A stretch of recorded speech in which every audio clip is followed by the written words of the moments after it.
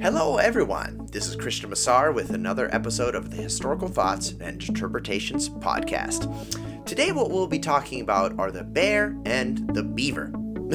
It sounds like some kind of a kid's show, but what I'm going to be talking about are the relations between Russia and Canada since the Euromaidan protests in Ukraine in 2013 and 14, and some of the foreign policy or the relations dynamics since that point.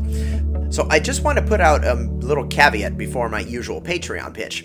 I recorded most of this episode in mid-January, and now I'm releasing it in late February. So really the only update I can really think about that's really important to mention here is that since I started recording this episode, the New START treaty was extended by the United States and the Russian Federation. So it was extended by another 5 years in early February, but that is the only major change that I can think of that I do need to mention since I'm releasing this episode a month later than I started recording.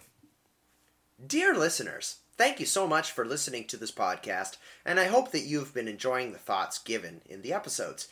But I would like to ask if you would consider making a pledge to the Historical Thoughts and Interpretations podcast on Patreon. I have many projects in mind for this podcast, and the books, paper, and so on needed to produce the episodes will not be free. Help keep historical thoughts flowing so that we can interpret the past and learn from it. You may pledge any amount that you like, and whatever you choose to give will be appreciated. Thanks a lot, and let's get back to the episode. Since the 2013 and 14 Euromaidan protests in Kiev, relations between Russia and Canada have been strained greatly. This is due to the two countries' support of opposing sides involved in the ongoing Ukrainian crisis. In addition to consistently reiterating its support of the NATO alliance, Canada has backed the Western-oriented Kievan government of former President Petro Poroshenko and current President Volodymyr Zelensky. This Western-oriented government has replaced what one might say the Russian-leading government of former President Viktor Yanukovych after he fled to Russia during the Euromaidan protests themselves. Conversely, Russia has also expressed fears about fascist movements in Kiev, tried to defend its diplomatically unrecognized acquisition of Crimea, and retaliated against Western sanctions, including those of Canada. These interactions have taken place under two different Canadian prime ministers. This is as of early 2021, and the interactions between Russia and Canada over the Ukraine crisis happened under two Canadian prime ministers, Conservative Stephen Harper and Liberal Justin Trudeau. Today we'll be looking at the diplomatic relationship between the Russian and Canadian governments over the course of the Ukraine crisis. In September 2012, Canadian Prime Minister Stephen Harper and Russian President Vladimir Putin met briefly during an APEC summit. The relationship seemed cozy at this meeting, with Putin citing, quote, good experience in cooperating on both a personal level and an interstate level. Putin talked about chances for economic cooperation with Canada and working together in the Arctic. Putin also took the opportunity to congratulate Canada on the quality of its hockey players. Stephen Harper replied favorably to Putin's words, agreeing that more work should be done in the Arctic, and he lamented the lack of advantages taken on the economic field between the two countries.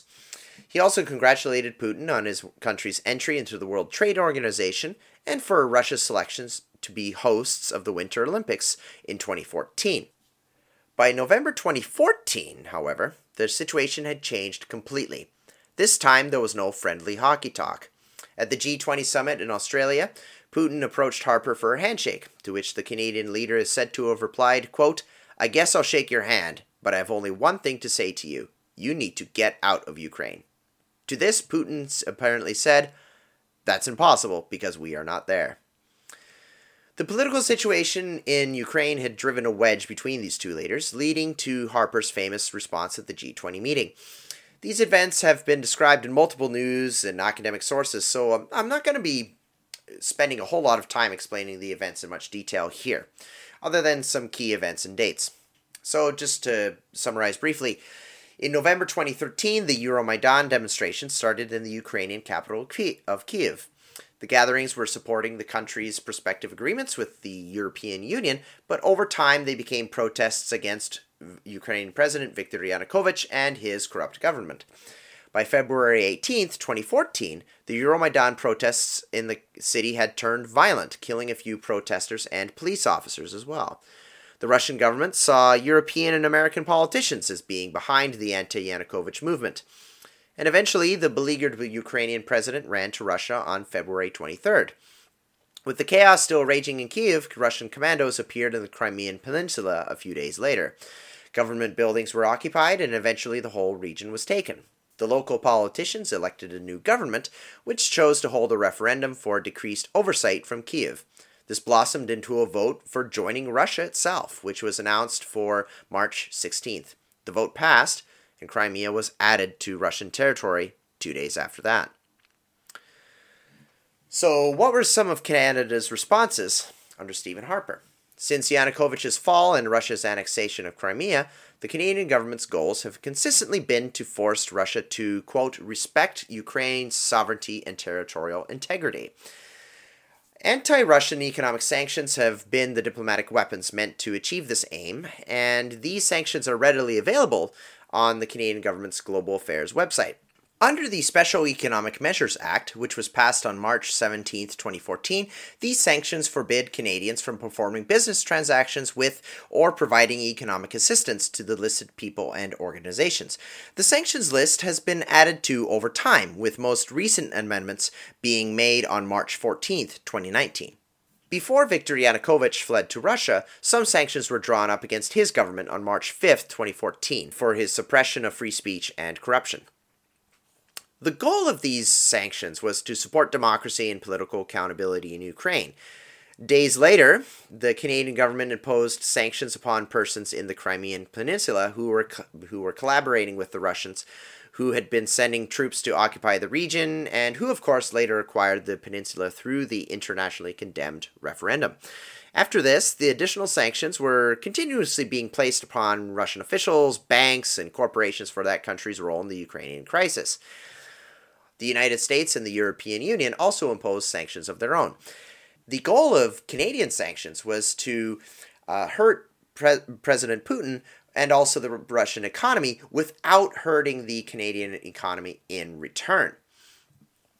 During the 2015 Canadian election campaign, Stephen Harper noted that Canada had created the longest list of anti-Russian sanctions.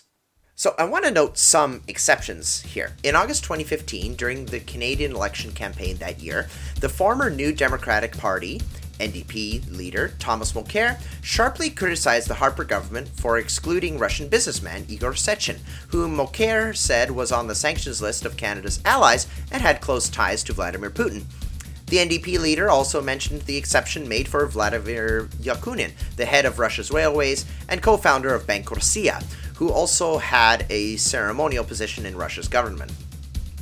Igor Sechin was the CEO of Rosneft, a Russian oil field company.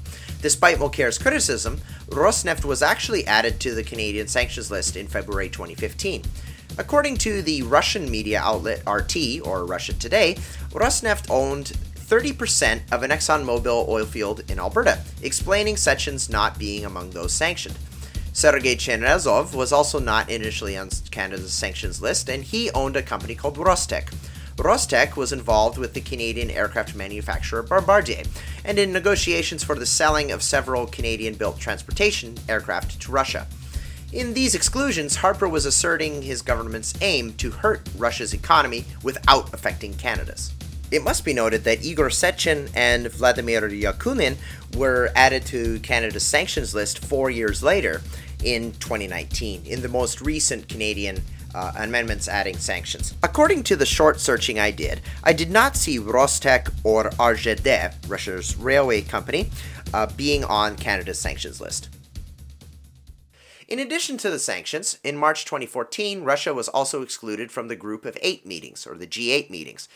The organization's members, Canada, United States, Japan, Italy, France, Germany, and Britain, unanimously agreed to meet without Putin's attendance due to his government's involvement in Ukraine. Stephen Harper took a very hard position on this issue, pushing for Russia's expulsion from the group and not wanting the country to rejoin even while Putin was in power. At the time, Ukraine's Prime Minister Arseniy Yatsenyuk offered to take Russia's former spot. Harper's government punished Putin in other ways. In early March 2014, around the same time that the sanctions were first being imposed, Stephen Harper announced a suspension of all military cooperation with Russia. Planned meetings and exercises were cancelled. At this point, Canadian-Russian relations were, quote, under revision, the Prime Minister said. 9 Russian servicemen, then taking language and military training in Canada, were expelled and sent back, quote, without delay. According to the Russian Ministry of Defense, the Canadian government had caused, quote, severe damage to relation between the two countries by deciding to quickly deport the soldiers. 1 month later, after the 9 Russian soldiers' expulsion from Canada, Canada also decided to end cooperation with Russia on the M3MSat military satellite over the situation in Ukraine. This Canadian spacecraft was manufactured for the purposes of naval reconnaissance, and it was originally planned that a Russian Soyuz rocket system would send it into space from Kazakhstan on June 19, 2014. Russia's Deputy Prime Minister Dmitry Rogozin said that Canada must pay for the cancellation, and he accused Canada of hiding the satellite's true military purpose by claiming it was a civilian project. On October 1st, another company was found to perform the launch from India in 2015. Speaking as well of space exploration and space technology, in September 2014, some Russians were denied Canadian visas to go to a space conference in Canada. However, one of those affected, cosmonaut Sergei Krikalev, claimed that he had taken too long to apply for the visa.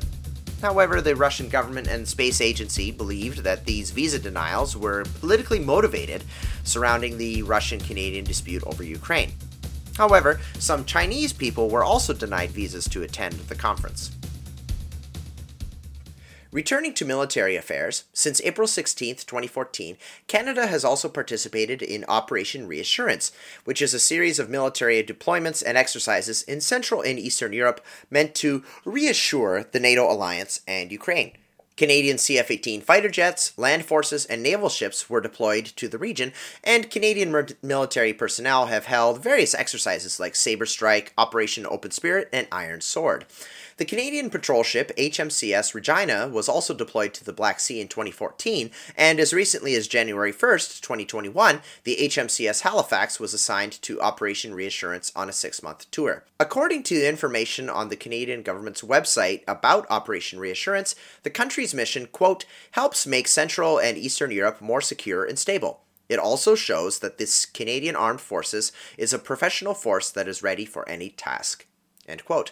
Canada's participation was part of the overall NATO buildup of combined naval, ground, and air forces in the Baltic and Eastern European regions, which was meant to deter Putin and reassure allies. And in addition to, quote, loud support for the new government in Ukraine, Canada also gave direct support to the Ukrainian military, as Canadian specialists have been sent to Ukraine to train local soldiers and military police.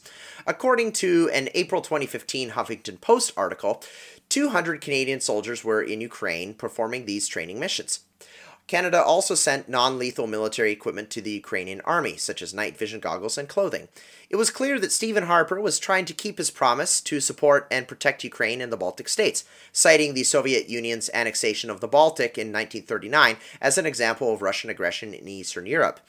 During the September 28, 2015 Monk Party leaders' debate on foreign policy, Harper firmly stated this. I have met with Mr. Putin many times, and everybody knows, of course, when it came to Ukraine, I've made it very clear to Mr. Putin that Canada, this country, is never going to tolerate or accept under any circumstances his occupation of Ukrainian territory. You know, this was a position we took with the Baltic states, annexed by the Soviet Union in 1939. We held to this position with our allies for over 50 years, and when the time came, those countries became independent. I've said to President Poroshenko and others that this country will continue to work with our allies to make sure we never in any way recognize or accept Russian occupation of any square inch of Ukrainian territory. Earlier in 2015, Harper also said that Russia was to leave Crimea and separatist-held Ukraine, quote, whether it takes 5 months or 50 years. Now we must go to after the Canadian election and enter Justin Trudeau. Liberal Party leader Justin Trudeau's record on Vladimir Putin and Ukraine has been somewhat spotty at times, and his comments about them have been controversial. In 2014, for example, almost about a year and a half before he was elected, as the Euromaidan protests were escalating in violence, a talk show host asked Trudeau's views on the situation. Now that it had appeared that Ukrainian President Viktor Yanukovych had lost his legitimacy, Trudeau pointed to the worrisome possibility of Russian involvement, joking that this was because they had lost the chance to win a medal in hockey at the Sochi Olympics. It's very worrying, he said, especially because Russia lost in hockey. They'll be in a bad mood. We fear Russia's involvement in Ukraine. By this moment, people had died over the course of the protests, and Trudeau's efforts to, quote, make light of the violent situation left many offended, including the then Ukrainian ambassador to Canada. John Baird, the then Conservative Foreign Affairs Minister, jumped upon Trudeau's joke, adding it to the Liberal head's pattern of careless words, such as comments about budgets balancing themselves and having good things to say about communist governments. By the time of the 2015 election campaign, however, Trudeau put on a much more serious face regarding Putin and Ukraine. He called Putin a, quote, bully, calling him a destabilizing influence in Eastern Europe, Syria, and the Arctic. The Liberal candidate seemed to take a suggestion from Stephen Harper's behavior at the G20 summit in Australia, for Trudeau said that he would say such things directly to Putin's face. Trudeau supported the use of sanctions against Russia. Trudeau's quip about the Olympics did seem to haunt him, however. At the 2015 Munk Leaders Debate on Foreign Policy, Justin Trudeau was asked a question about how he would deal with Vladimir Putin. Let's listen to the question and to the response. Let's move on to the last of our three rapid reaction discussions. You're all aware, I'm sure you've thought a lot about this, that the biggest foreign policy challenge of the moment surely is the aggressive and unpredictable behavior of Russia on the world stage. Mr. Trudeau, if you become Prime Minister, how will you deal with Vladimir Putin? I think there's no question that we have to recognize that Russia has... It must be noted as well that Trudeau did give some serious answers after the audience's laughs. He talked about Putin being a bully and a destabilizing influence. And the New Democratic Party leader, Thomas Mulcair, retaliated. The NDP stands foursquare with the people of Ukraine against this Russian invasion, and we will stay there for the long term. But it's interesting to hear Mr. Trudeau say what he's going to do with Mr. Putin. Mr. Trudeau, you can't even stand up to Stephen Harper on C-51. How are you going to stand up to Putin? Bill C-51 was a controversial conservative anti-terrorism law, which the Liberal Party supported in part. Regardless, Trudeau came to win the election of 2015, and he reiterated his party's election campaign message regarding Russia, telling Putin to, quote, stop interference in Ukraine. Canada's foreign policy had shifted in many ways away from the Harper government, but the country still supported the pro-Western Ukrainian government. On March 18, 2016, the Trudeau government also imposed new sanctions against the Russians, bringing the number of sanctioned Russian persons to 93 and the number of organizations to 55. Since the latest round of sanctions, from March 2019, the number of sanctioned persons was 118 and the number of sanctioned organizations was 69. As will be detailed later, the Liberals have also supported the NATO alliance against Russian resurgence. The only thing that changed, the Liberals suggested, was an emphasis on dialogue. The Conservatives were perceived as giving Putin a cold shoulder and refusing to engage diplomatically. In response, they said to Russia's refusal to cooperate with the rest of the world. Restating that the Conservative position after his party's loss in 2015, Foreign Affairs critic Tolly Clement stated that it would be unwise to engage diplomatically with Putin until his interference in Ukraine stopped. Otherwise, the Russians would be encouraged, he thought, to continue their aggressive actions and eventually try to lift sanctions through diplomatic means. The New Democratic Party had similar fears. The new Trudeau government wished to open the way to the negotiating table with the Russians, stating that refusing to talk with the Russians would be unproductive. While still supporting Kyiv, it was important to the Liberals to state Canadian interests regarding Ukraine, quote, in a way that the Russian government can hear, said Pam Goldsmith-Jones, the parliamentary secretary to the Foreign Affairs Minister. So this is a common debate in the Western world and kind of the Russia watcher community. So there will be some that will say we will have no reset with the Russians. We should have no reset whatsoever. We should have minimal contact. Only talk about vital things. Like, for example, there was one of the two, what I think have been called the two dueling Russia letters, where one said we should have absolutely no reset with Russia, nothing at all. And we can work with the Russians a little bit, but everything the Russians do, this is all based on them. They've started all of these problems. They've started all of this, and there should be as little dialogue as possible. And so this was perhaps like more closer to the Conservative Party approach, while the Liberals wanted to, yes, be tough on Russia with sanctions and supporting NATO and supporting Ukraine, but also making sure that dialogue was also an option. So some might also say, in among one of those dueling Russia letters, one of them was talking about we need to be able to engage with Russia not as the country we want it to be, but in the country that it is. So it's a bit more of a pragmatic approach, and some on that side of the argument might argue that, you know, they're not going to have that no dialogue approach with China, for example. They're not going to have that no dialogue approach with Saudi Arabia, for example, a country that is an ally of many Western countries, including the United States, but its record of involvement in local countries as well has also been somewhat aggressive and also egregious and so on. So somebody on the pragmatic side might say, look, Russia has done these things. Russia is an aggressive power. Yes, we do need to support NATO. We do need to be tough where necessary, but we need to have dialogue. And other things, I'm talking about sanctions. There's also the concept of off-ramps. You need that off-ramp. So they might they might try to send that message to those sanctioned Russian government officials or somebody saying, if you're sanctioned, stop doing this. There's an off-ramp. There is an off-ramp. We can end these sanctions. We can back off if you stop this behavior or stop this support of the Russian government, or whatever. There's some kind of an off-ramp. So they might say that the risk of having a no dialogue approach will be, well, the Russian government will go into a position of, well, there's no interest in dialogue, so nothing's going to happen. There's no negotiating. There's nothing. So we will just keep acting in our own interest. And so why would the Russians need to listen to the West if that's the case?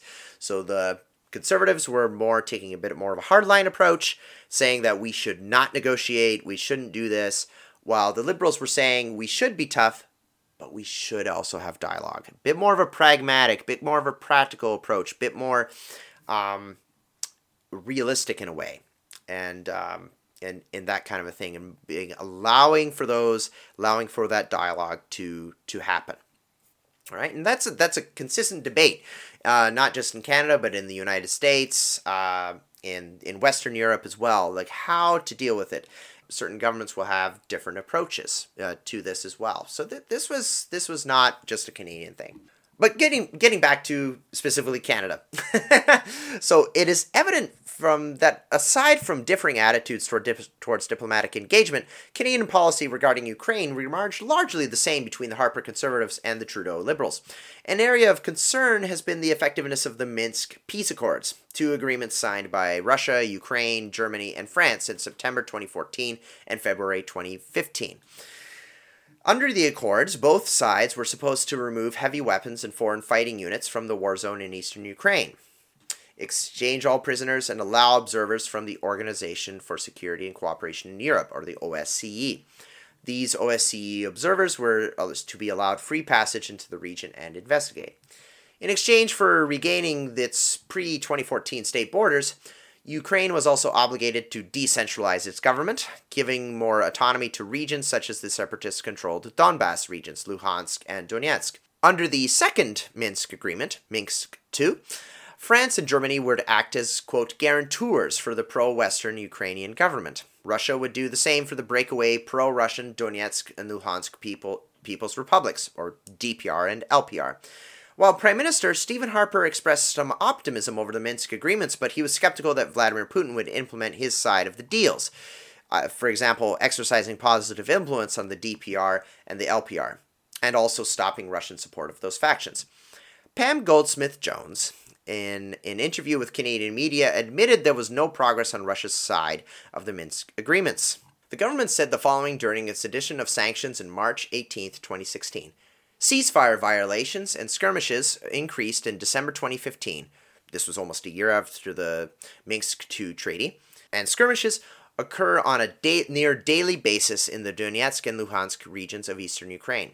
The SMM, this is the OSCE Special Monitoring Mission, has noted concerns over live fire exercises, shelling in separatist-controlled areas by multiple launch rocket systems, as well as a mounting number of tragic incidents involving mines and unexploded ordnance along the line of contact. Russian-backed separatist insurgents frequently deny OSCE SMM observers access to areas under their control. With these failures to implement the Minsk agreements, the Trudeau government is unlikely to drop sanctions despite its softer position as compared to the Conservatives. Prime Minister Trudeau's policy towards Putin has been described as a combination of, quote, hard and soft power, with a larger emphasis on soft power than the previous administration. While reaching out to the Russians with diplomacy and soft power, his Liberal government, as mentioned, still participated in NATO exercises, the hard aspect of his policy. The previously mentioned Iron Sword exercise was concluded in December 2016, more than a year after Trudeau's election. This operation, which took place in Lithuania, involved more than 4,000 soldiers from various NATO members. The Prime Minister's previous soft comments about Russia have cast doubts upon its commitment to Ukraine and his NATO partners. This concern had some merit concerning Trudeau's history on the Ukraine subject, but his actions after being elected are at least generally in line with NATO's approach, which has been, again, to engage in military deployments and drills, while simultaneously taking part in political dialogue with Russia, especially through the NATO-Russia Council. During such meetings, the Atlantic Alliance and Russia have agreed to increase transparency over military exercises. NATO has called upon Russia to influence the DPR-LPR rebels, and it has criticized Vladimir Putin for not implementing Minsk II due to ceasefire violations and the failure to remove heavy weapons.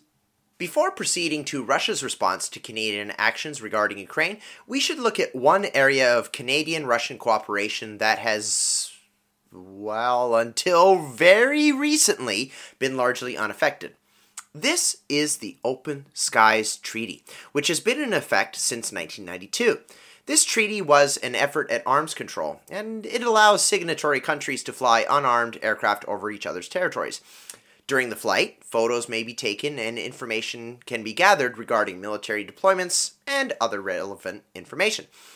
On the website for the Russian Ministry of Defense, one can find information on many of these open sky missions. Just looking at some of the period more immediately after the Euromaidan protests and Trudeau's election and so on, just looking kind of between 2014 and 2016. Between October 13th and 18th, 2014, the Russians flew a Tupolev Tu-154 aircraft from Trenton, Ontario, over Canadian territory with Canadian observers on board. From October 20th to 25th, the same plane flew over American territory from the Travis Airfield in California. In July 2016, Canadian crews, in return, flew an AC-130 Hercules cargo plane on a similar mission over Russia, based at an airfield in Siberia. And in October 2016, Canadian and Spanish pilots flew such sorties over Russia and Belarus.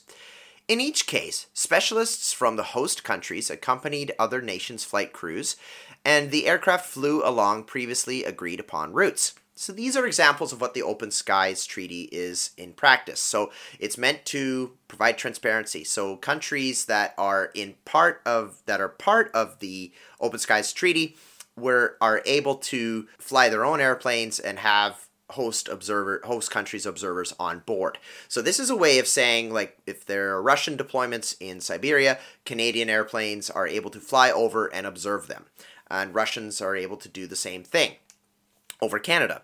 And the reason I say until very recently is that the fact that the Americans withdrew from the Open Skies Treaty in November 2020. The Trump administration wanted to pull out of that treaty as well over what they saw as Russian violations. And so what I mean by so Russia and Canada and other countries were still in this treaty, even with the Americans pulling out of the treaty. But now, very recently, mid-January, the Russian government has indicated its intention to withdraw from the Open Skies Treaty. And the reason for this, what the Russian government has said, this is not a signal to the very brand new Biden administration. This is not, they were claiming this is not a kind of a bargaining chip to withdraw from the Open Skies Treaty to get something out of the new U.S. President Biden.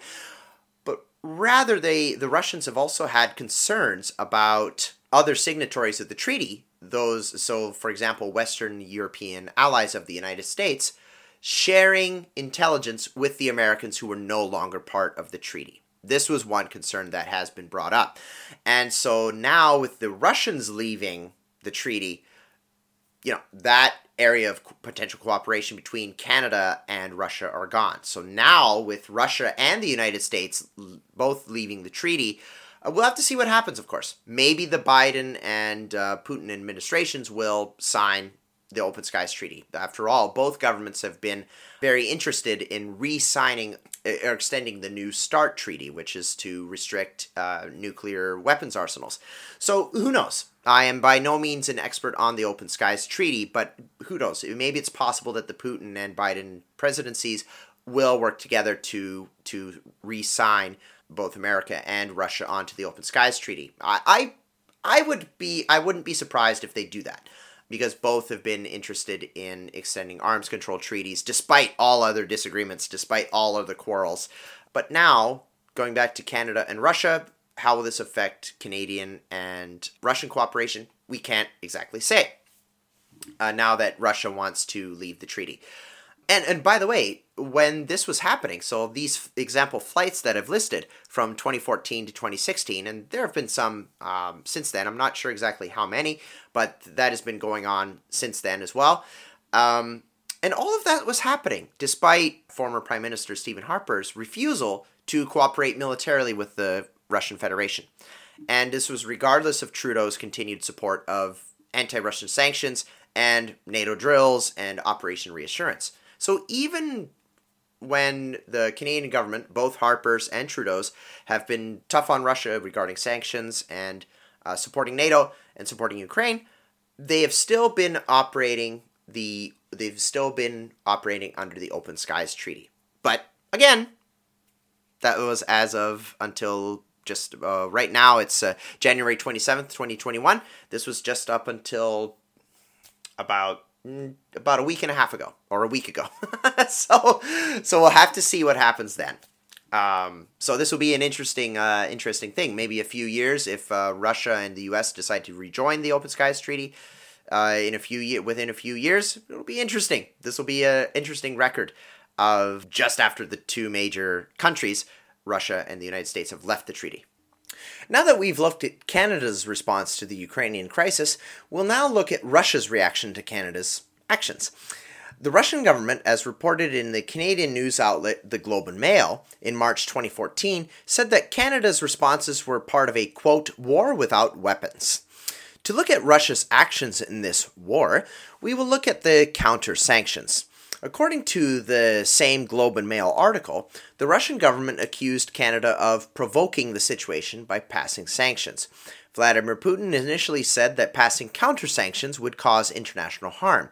So the question of sanctions was not to be answered too quickly, he said, and the battle of sanctions would ultimately be unproductive. The Russian ambassador to Canada, Alexander Darchiev, who had been appointed in January 2015, repeated Putin's words and added that, quote, sanctions are a double-edged sword. They hurt both sides involved, he said, because Canadian businesses now have less freedom to act in Russian markets. The previously mentioned Igor Sechin, the CEO of oil company Rosneft, repeated this line. Sechin said that sanctions would in fact, quote, endanger Europe's security of supply, considering that Russia is an oil exporter to Europe. Russian media reported that the European Union was somewhat divided over the issue of sanctions, and the economic battle with Russia cost Europe $24 million US. Indeed, Walter LeCure notes that in spite of numerous grievances and despite European sanctions against Russia, Europe has historically been highly dependent on Russian oil supplies, and Russia has imported a lot of luxury goods from Europe. In a September 2016 interview with Bloomberg, Vladimir Putin himself stated that Russia keeps, quote, 40% of its gold and foreign currency reserves in euros.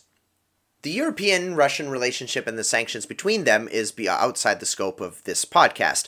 Although, good to mention that the European Union keeps extending sanctions. There's still debate on how to operate with Russia and how to interact with Russia, since Europe is so close and there is a lot of connection between Europe and Russia. But overall, consistently, the European Union has voted to extend the sanctions.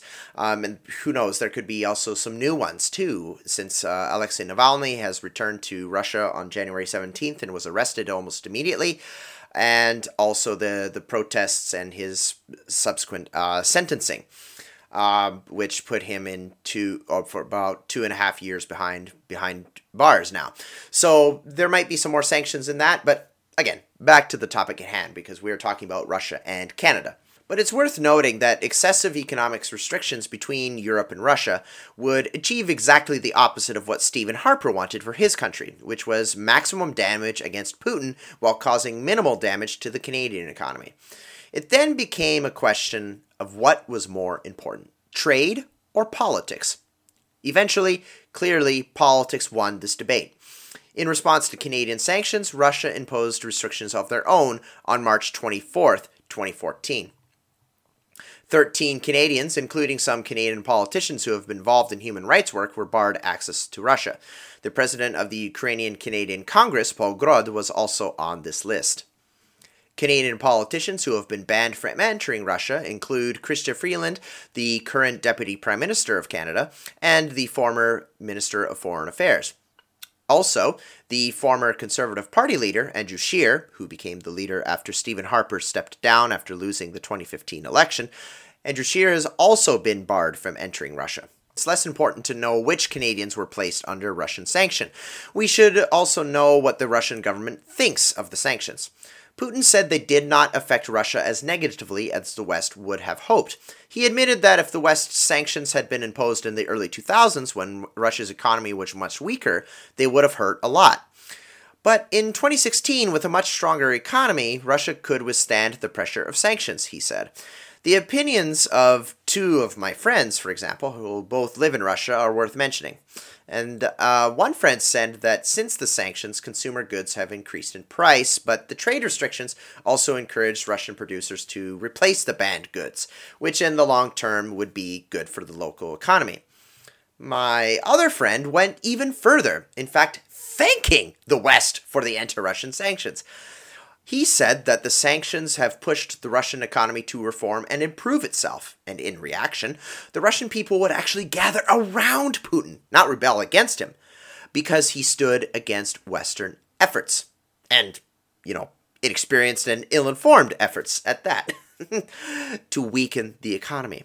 According to this view, not only were the sanctions minimal in their effects, they actually served to strengthen Putin's hold on power and the Russian government. Regarding this, there's been, those are just anecdotal thoughts from friends of mine. But regarding this, there have been differing opinions. Some experts have claimed that sanctions would cause Russia to clamor against Putin, while others have said it would cause him to tighten control. A Bloomberg article printed a year after the sanctions were imposed said that the Russian economy was suffering from inflation and a slightly decreased standard of living. But sanctions and even the current drop in oil prices was not affecting the Russian people to a great degree. The sanctions only affected a sliver of Russia's industry, according to this research.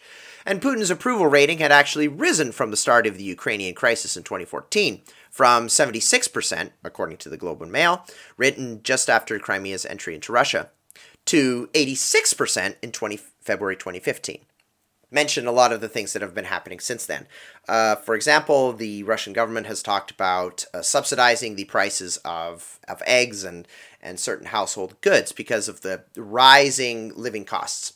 And by no means is Russia a terrible country to live in, I would argue, and I'm certainly not an economist, but I would argue it's not a terrible country to live in that way. However, many of the recent protests in support of Alexei Navalny have been citing not so much as support for Navalny, but as general a mood of frustration towards the maybe lowering living standards, increased cost of living, and so on, perceived lack of opportunity. So these are some of those things, and this has happened. This is, we're 6 years removed from February 2015, and also Putin's approval rating has gone down overall due to certain things such as the 2018 raising of the pension age or raising the retirement age, things like this, right? Putin would argue that the sanctions and being kicked out of the G8 only encouraged Russia to look in other directions. He's talked about a deepening economic relationship with China, and a lot has been made about Russia and China's strategic alignment and maybe even an eventual alliance. Between 2013 and 15, $90 billion in trade had been achieved with China, only $10 billion short of Putin's initial target. The sanctions, he said, have nothing to do with our relations with China because our relations with the People's Republic of China are at an unprecedented high, both in terms of their level and substance. End quote. Putin also talked about cooperation between Russia and China in space, railway, and engineering projects. The G20 was also much more important than the G8, according to many Russian officials. Putin himself commented that the non-Russian G8 members usually negotiated privately amongst themselves, leaving Russia out of the picture. Russia has other economic allies not only in the G20, but also in the BRICS consortium. The BRICS consortium, of course, consisting of Brazil, Russia, India, China, and South Africa. The first BRICS meeting was held in June 2009, and Russia's membership in this body gives it more economic markets and avenues of cooperation, some of which Canada and the other Western countries may have closed due to sanctions and diplomatic isolation. An example of that is India, which has historically tried to maintain ties with both the Western world and the former Soviet Union. In October 2016, the Goa Declaration was drafted here between BRICS members. And in this declaration, member nations spoke of alignment with the United Nations and international law, support of democracy, and the sanctity of state borders. The declaration condemns unilateral military actions and interference in other countries' affairs. So Russia did have ways of reaching out to other countries through the G20 and also the BRICS consortium. And also keep in mind as well that Russia and India have fairly good relationship as well, despite India and China having a very tense relationship. So Russia has many ways around things like sanctions and so on. Now, what about Russia's other responses? So the talk about Mr. Harper's Russophobic government. Not only did Russia impose counter-sanctions against Canada, but Russian planes also started conducting flights very close to NATO territories, including that of Canada. These flights were outside of the previously mentioned Open Skies Treaty, being done with long-range bombers and transport planes. The Canadian Broadcasting Corporation, CBC, reported that in 2012 and 2013, Russia made 23 such flights, but in 2014, 52 of these flights occurred. This, according to Douglas Schoen and Evan Roth-Smith, forced NATO planes to intercept Russian aircraft many times. Some of these flights were obviously political statements. In December 2014, the then Ukrainian President Petro Poroshenko visited the Canadian Parliament and expressed gratitude for Canada's support of the Ukrainian military. The next day, Canadian fighter jets had to intercept a Russian strategic bomber that had flown close to Canada's coastline. Russia's relationship with Canada was particularly poor during Stephen Harper's time in power. Protesting the Canadian sanctions, Alexander Romanovich, an official in Russia's foreign ministry, said that the conservative government was being irrational. Indeed, the Russian government labeled Harper's actions in general as being based on, quote, ideology and not, quote, pragmatism. An article has appeared on the website Russia Insider, which accused Harper of destroying relations between Canada and Russia. The piece summarized the, quote, good, bad, and ugly events in Canada-Russian relations throughout history. Many of the bad and ugly things occurred under Harper's government, including the sanctions and pro-NATO posturing. To quote the article, Harper's behavior at the G20 summit, this was when he told Putin to get out of Ukraine, this behavior was called immature and sophomoric. The article brutally contrasts Harper with former Liberal Canadian Prime Minister Jean Chrétien, who was Prime Minister of Canada from 1993 to 2003. While Harper wanted to keep Russia out of the G7, Chrétien helped Russia enter the G7. In January 2014, the Russian government even gave Chrétien an Order of Friendship award. Though this was before the Crimean crisis, the contrast in Russia's treatment of Chrétien and Harper is striking. Of course, the author of this Russia Insider article placed Chrétien's relationship with Russia in the good column, alongside the Lend-Lease military aid given to the USSR during the Great Patriotic War. Chrétien also met with Vladimir Putin in 2015, which prompted the Conservatives to reiterate their opposition to Putin's actions. There was another incident which had a somewhat personal flavor to it. A small Twitter fight. Of course, Twitter. Erupted between the Canadian and Russian militaries in August 2014. The Canadian delegation to NATO tweeted that, quote, geography is hard, and it offered to help Russia. It attached a map of Ukraine that included the Crimea. It wrote Ukraine within the country's pre-2014 borders, and Russia's territory was drawn red and labeled not Ukraine. The next day, the Russian mission to NATO offered a, quote, correction, and it included a map of its own that labeled Crimea as Russia. It was the Russian hope that the Canadians would, quote, catch up with the contemporary geography of Europe. After Justin Trudeau's election in 2015, Russian officials were fairly pleased. This was a welcome change for the Russian government, made evident when the foreign minister, Sergei Lavrov, labeled the Harper Conservatives as Trudeau's, quote, Russophobic, mistaken predecessors. He accused the Conservatives of as having missed opportunities for positive cooperation with Russia, and he said that Harper was simply following the will of the Ukrainian diaspora in Canada. Certainly, Canada's Ukrainian population is significant, as more than 1.2 million ethnic Ukrainians live in the country. This is the world's third largest population of ethnic Ukrainians, besides those populations in Ukraine and Russia. While Ukrainian Canadians have not historically voted for one particular party, Harper's Conservatives had gained a fair amount of political capital with them because of his tough stance against Putin during the Ukrainian crisis. With the new Trudeau government, however, the Russians were optimistic about starting a, quote, new dialogue. The Russian ambassador to Canada, Alexander Dorchaev, suggested that discussions could begin about Ukraine adopting a federal structure, and he pointed to Canada's own federal system to argue for this possibility. He wanted to move away from hostility, cold shoulders, and, quote, name-calling. Russia's offer to send equipment and firefighters to help with the Fort McMurray forest fire of 2016 was interpreted as a good indicator of improved Canada-Russia relations resulting from Canada's change in government. What about Russia's responses to Canada regarding Crimea? During both the Harper and Trudeau periods, the Russian government had expressed a desire to discuss issues aside from Ukraine, including terrorism, trade, and the Arctic.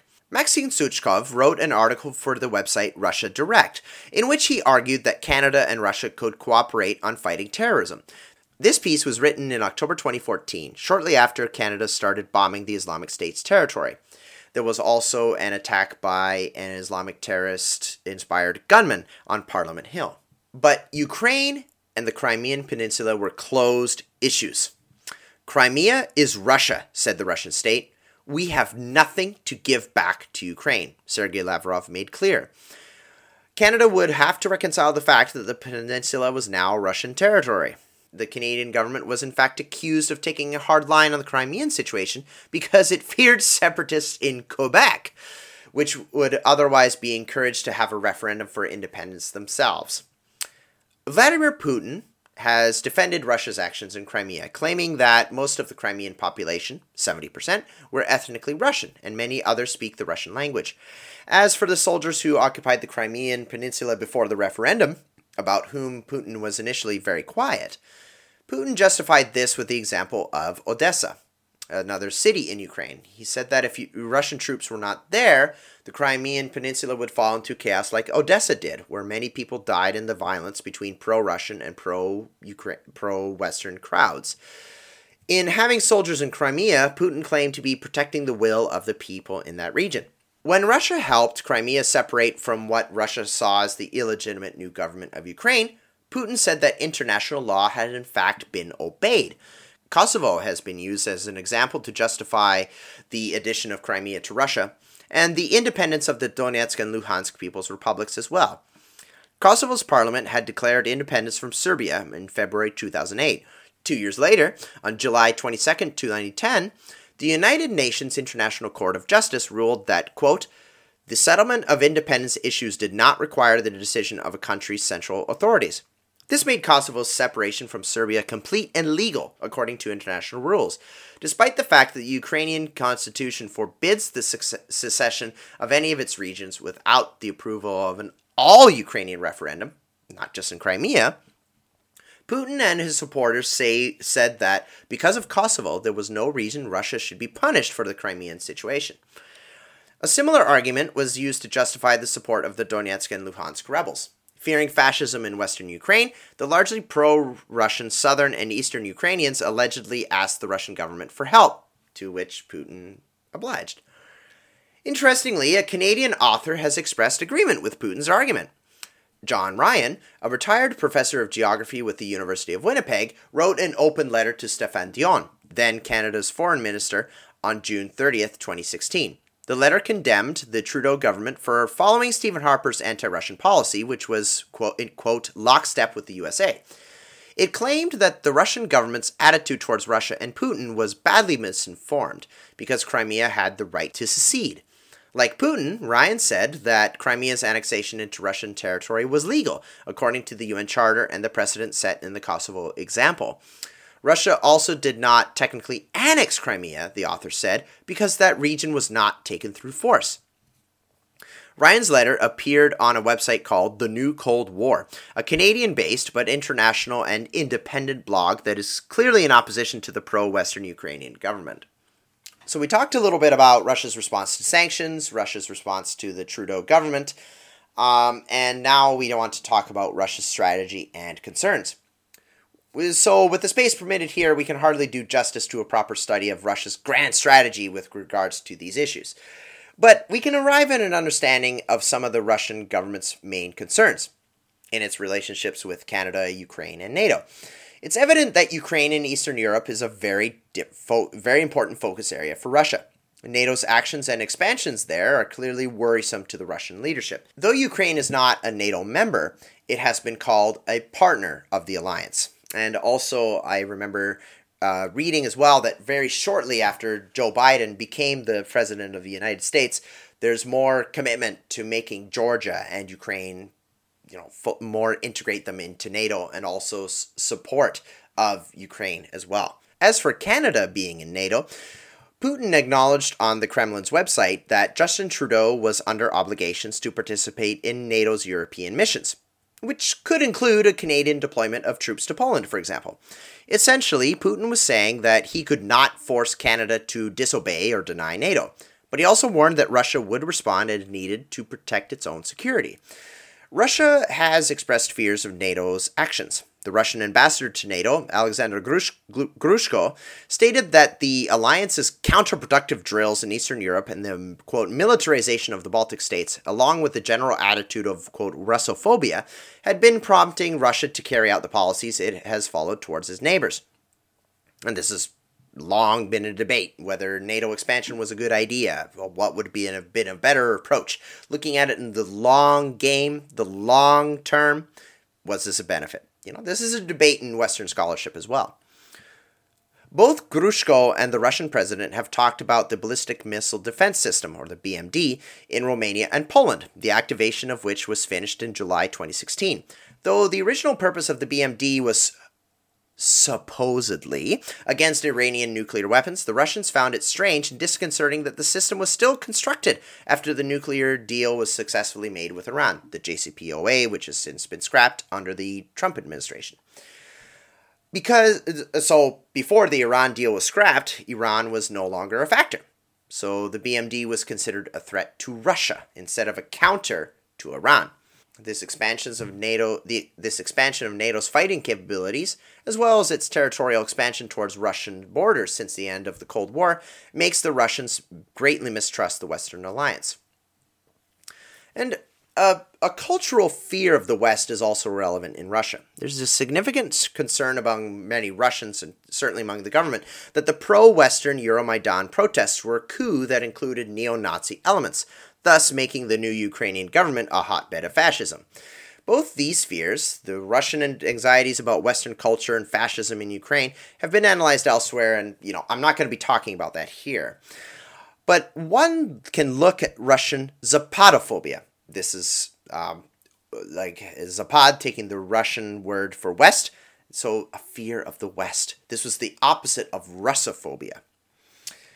So Stanislav Bishok and Alexei Kochikov have published an entire book about fascist group during the Maidan, entitled Neo-Nazis and Euromaidan, From Democracy to Dictatorship. In this book, they argue that the legitimate grievances of Ukrainian protesters at Maidan were replaced with the neo-Nazi ideologies of nationalist groups like Svoboda and Right Sector, and also the Azov group. But the fear of fascism in Ukraine is relevant in one aspect. In 2014, Russia had spearheaded a proposed resolution in the United Nations.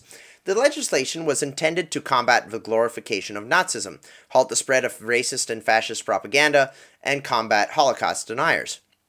According to the Russian news agency TASS, the spread of fascism was a real danger in the world, hence the proposed resolution. The activities of Svoboda and other groups in Ukraine would make this resolution especially important for the Russian government. On October 22, 2014, TASS reported that while most of the UN's 193 member nations voted in favor of the law, 115 voted yes, 55 countries abstained from voting on the law. Only 3 countries voted against it: Ukraine, the United States, and Canada. The conservative Canadian government, while citing a history of fighting racism, did not vote in favor of the resolution for fears that its narrow definitions were counterproductive and too restrictive upon freedom of speech. And governments of these countries might not have a problem with fighting fascism, but they would also be concerned that by fighting fascism without mentioning communism, they would see this as a problem. To understand Russia's view of the Ukraine situation, it's also important to see how it treats its other foreign policy concerns. Here we will look at just the Arctic. Russia has important interests there, as reported in December 2013. This was when Russia started restoring 7 air bases in the country's northern regions. These air bases, Putin said on December 10, 2013, would help Russia monitor the situation in the Arctic. Just a week earlier, Stephen Harper included the North Pole in Canada's land claim, which was to be submitted to the United Nations. At that time, Russia, Canada, and Denmark were disputing a landmass called the Lomonosov Ridge, which goes, quote, from Canada and Greenland via the North Pole towards the new Siberian island, according to an article on the website Russia Direct. There is vast potential for underwater natural resource development in this region, including oil extraction. In establishing a military presence in the region, Russia hoped to protect its potential interests there. It also drafted a bill called On the Arctic Region earlier in 2013. The legislation guaranteed environmental protection for Russia's Arctic region. It restricted foreign economic involvement there, partially by making sure that the Russian ships got priority passage and carried 70% of the freight passing through the zone. This protection was deemed necessary because in the early 2000s, the United Nations rejected a Russian claim to include the Lomonosov Ridge as part of its shoreline. Yet, despite the Arctic's importance to Russia, the Russian government was still willing to discuss the issue of polar land claims with Canada, even during the Harper era. But as we've seen, the issues of Ukraine and Crimea were completely different. With Russia, Canada was forced to, quote, agree to disagree on those subjects. In making this point clear, a Russian official once asked the Canadian government, quote, where's Canada? Where is Russia? And where is Ukraine? They told Canada that Canada was physically distant from the situation in Ukraine, while Russia was right next door. Thus, the insinuation was made that Canada did not have the authority to interfere. Ukraine is a much more important for Russia than the Arctic. With regards to the Arctic, there are no fears of fascism. And in Russia's view, NATO is not as much of a factor in that part of the world. Ukraine is also former Soviet territory. Putin has expressed regret over the Soviet Union's collapse, and Ukraine has been identified as a Slavic brother, according to political scientist Dina Speckler. Now, I must say here, we shouldn't make too much of Putin's point about the Soviet Union collapsing, because he also has said that we shouldn't want to return the Soviet Union. So when people try to say that Putin wants to rebuild the Soviet Union again and everything like that, that's not what's happening. At times there have been rumors that there were plans to turn the Donetsk and Luhansk People's Republics into a Novorossiya, or a new Russia, but this also didn't happen. And unlike Crimea, these people's republics were not integrated into the Russian Federation. So that's the thing here. So Russia is willing to negotiate with Canada on issues such as the Arctic and terrorism. But when it came to Ukraine, this was a completely different issue. So kind of compartmentalizing the issues. And so they're willing to negotiate with Canada on these issues, but not this one. Here it is useful to keep in mind the words of Nicholas K. Gvostyev and Christopher Marsh, who co-authored the book Russian Foreign Policy, Interests, Vectors, and Sectors. In that book, fairly early on, they make the point that Russia is the only country that shares frontiers simultaneously with Eastern Europe, the Caucasus, the Middle East, China, Korea, Japan, and the United States. And then if you go north far enough, with Canada. So in this book, they mention as well, Gvostyev and Marsh mentioned that they will have different sectors. Russia will have different sectors of interest, different vectors of interest. And so I guess in a way you could word it in a way that Russia had different foreign policies. And some things that might surprise you. For example, Russia can support Syria in its civil war, yet at the same time have good relations with Israel, one of Syria's rivals. Russia can have this rivalry and really tense relationship with the European Union and the United States, especially under the Biden administration potentially now, but also have a strategic partnership with South Korea. So it can compartmentalize many things.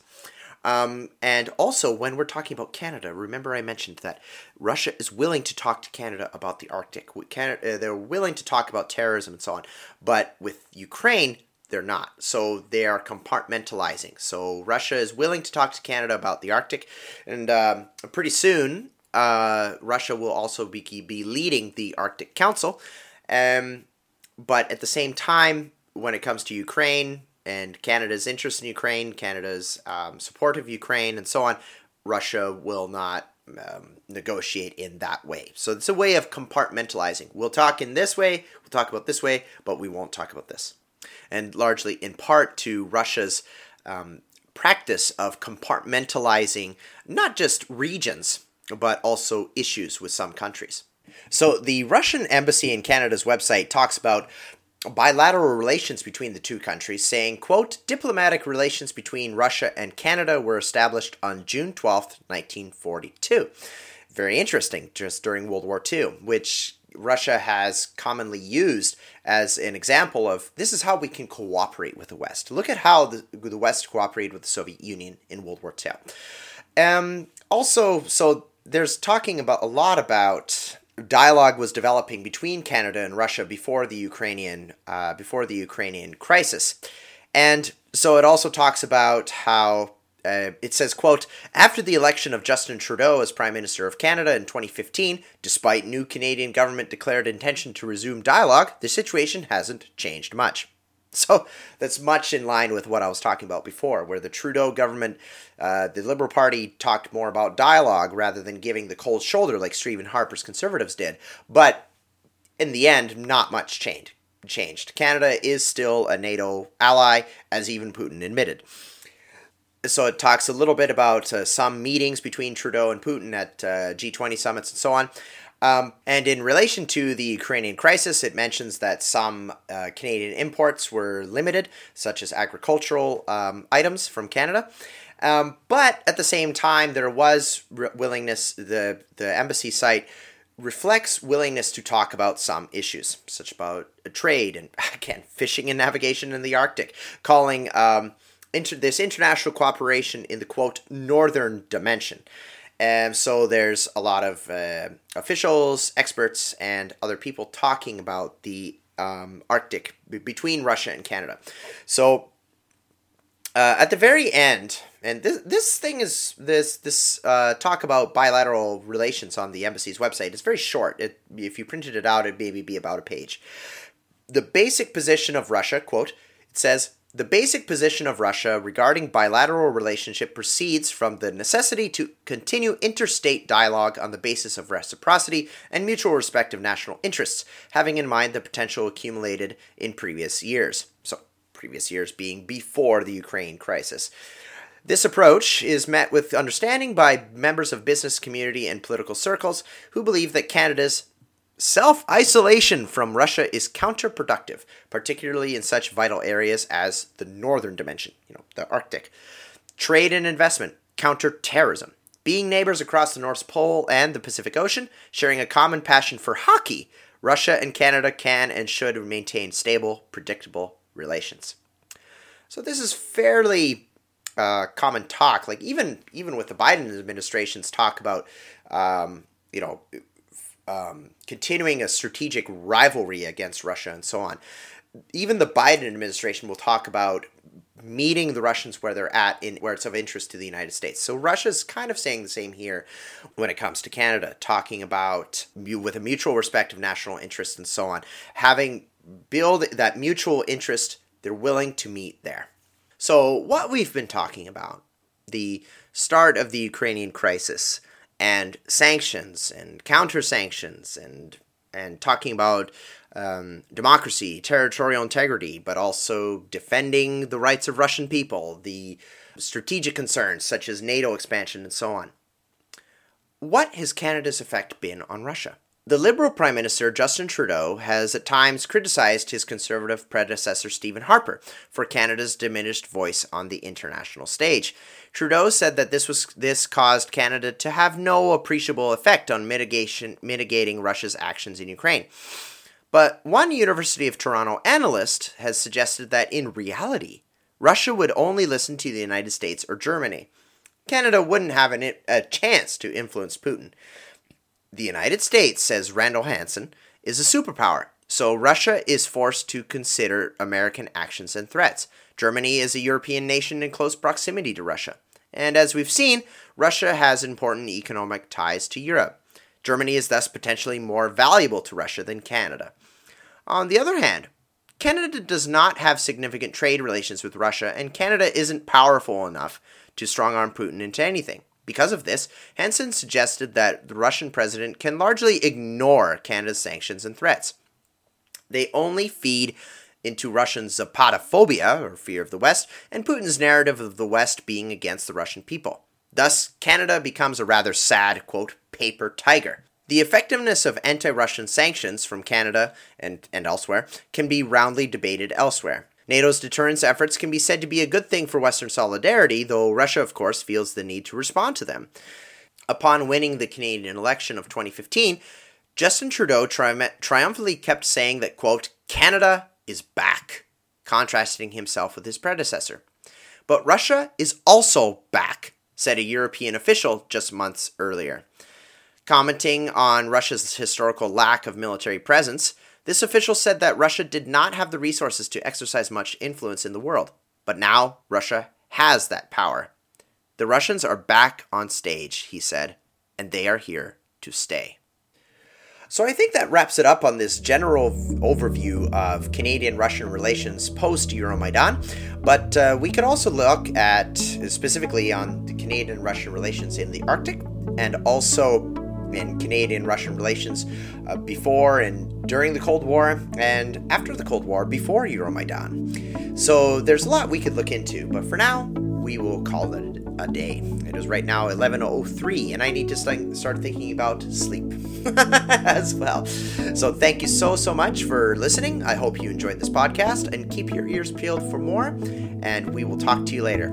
Keep safe in this sometimes strange and scary world, but please keep yourself safe, keep healthy, and be well. Have a great day, and we'll talk to you next time. Bye-bye.